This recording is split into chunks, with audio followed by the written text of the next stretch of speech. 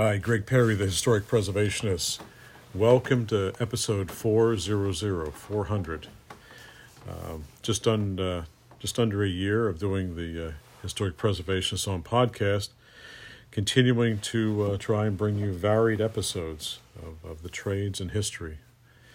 And don't forget, please, to tell your friends and acquaintances about our podcast if they have interest in history anywhere around the world.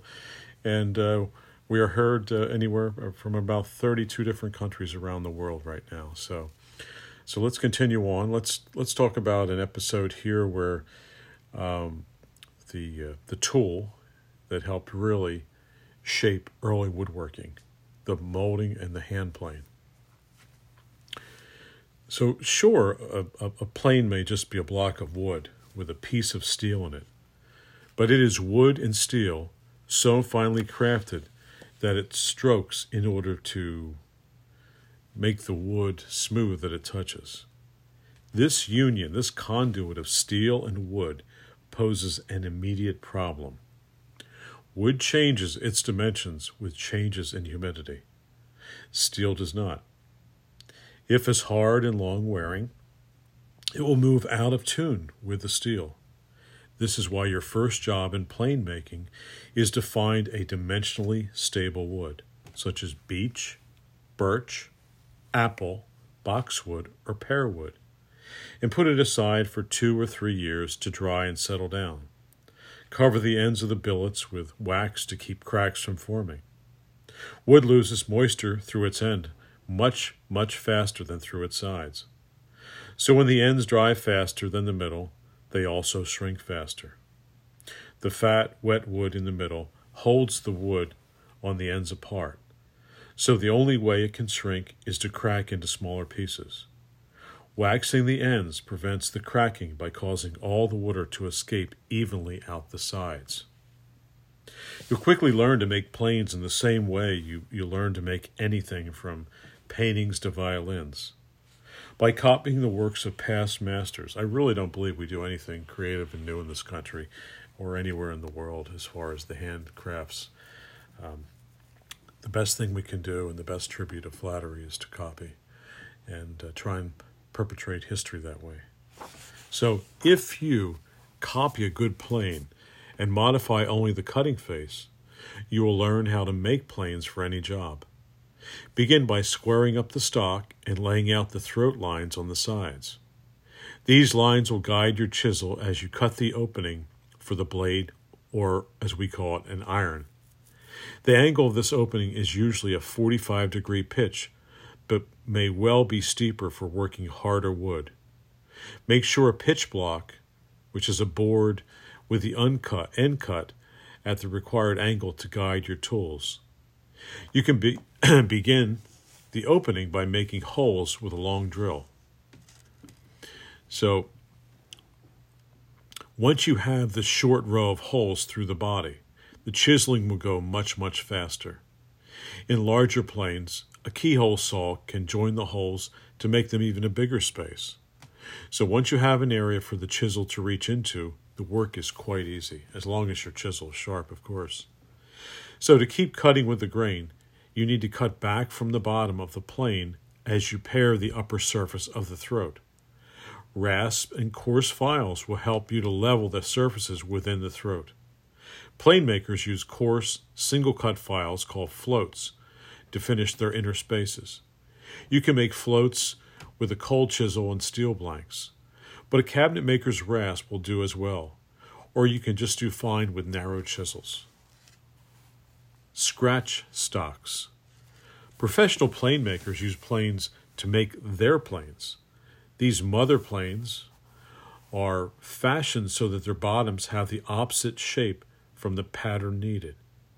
Okay, it's easy enough, but how do you get a mother plane or a grandmother plane? No, you can use a scratch stock, basically.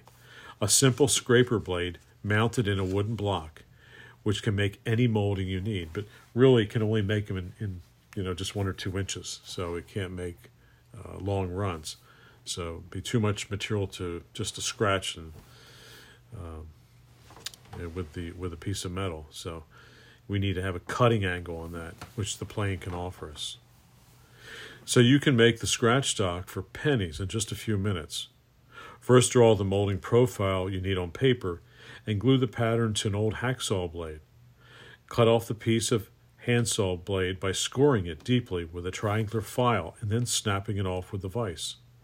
Protect your eyes always. File the blade down to the outline of the molding, making sure that to file the edge square across. You can use a scraper freehand or mount it in a block of wood, or use it to smooth the gouged and planed contour. As with any scraper, use it only for the final precision shaping and smoothing, after you have thoroughly roughed in the pattern that you're after. So let's speak about the blade. So once the throat and the bottom profile of your plane are complete, you can shape the cutting iron by inserting the blank and grinding it to match the profile of the bottom. If you're so fortunate to have access to blacksmiths who can forge weld laminated steel and iron blades, then we probably know a lot of the same people, and there's not many of them out there, because this is a rare skill indeed. But although early planes were laminated, you can do very well with solid tool steel forged or ground to a gentle taper to lock it against the pressure of the wood as it cuts through, severing the fibers. So once you have the blank iron, you need to return to the woodworking to make the wedge to hold the iron securely. This is one of the most critical operations of plane making for two reasons. First, the wedge must hold the iron tightly and securely to prevent chattering or slipping. You can seat the iron snugly against the wood by coating it with soot from a candle and then setting it in place so it will leave marks on the high spots, showing you where to cut away. Second, the wedge and its socket must allow for the shavings from the planing to pass freely out. The curvy shape of a molding generates a shaving that is wider than the blade. Study the nuances of planes similar to the one you're making. There is a reason for entry level in this wedge. Now, with the iron secure, lay a scratch-awl flat on the molded plane bottom and scratch the profile on the curves onto the iron. Sight down the bed of the plane to ensure that the scratching is reasonably accurate. Knock the iron free by tapping on the top face of the plane. If you're going to use files rather than a grinder for this job, you'll need to soften or anneal the steel, if it is not already soft, by heating it red hot and allowing it to cool slowly in the ashes. Once you have filed the blade to the proper profile, it'll need to be rehardened by heating it red hot and cooling it very rapidly, quenching it. Temper the blade by reheating it once more until the edge shows an oxidation color of bronze, heading toward a tinge of purple, and then quickly cooling it again. Hone it to a final cutting edge using curved slipstones. As you use your new plane, you will discover soft and brittle places in the blade and chattering or choking with the shavings.